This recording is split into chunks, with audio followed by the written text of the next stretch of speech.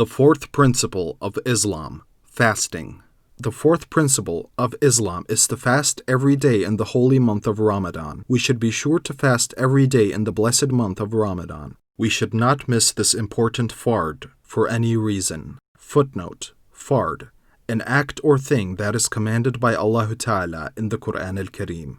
Fard means any behavior or thought or belief which is obligatory. Islam's open commandments are called fard, plural, fara'id. Our Prophet declared, "Fasting is a shield that protects the believer against hell." If one cannot fast for some indispensable reasons, such as sickness, one should eat secretly, and immediately after the excuse is over, one should perform it. We are all His born servants.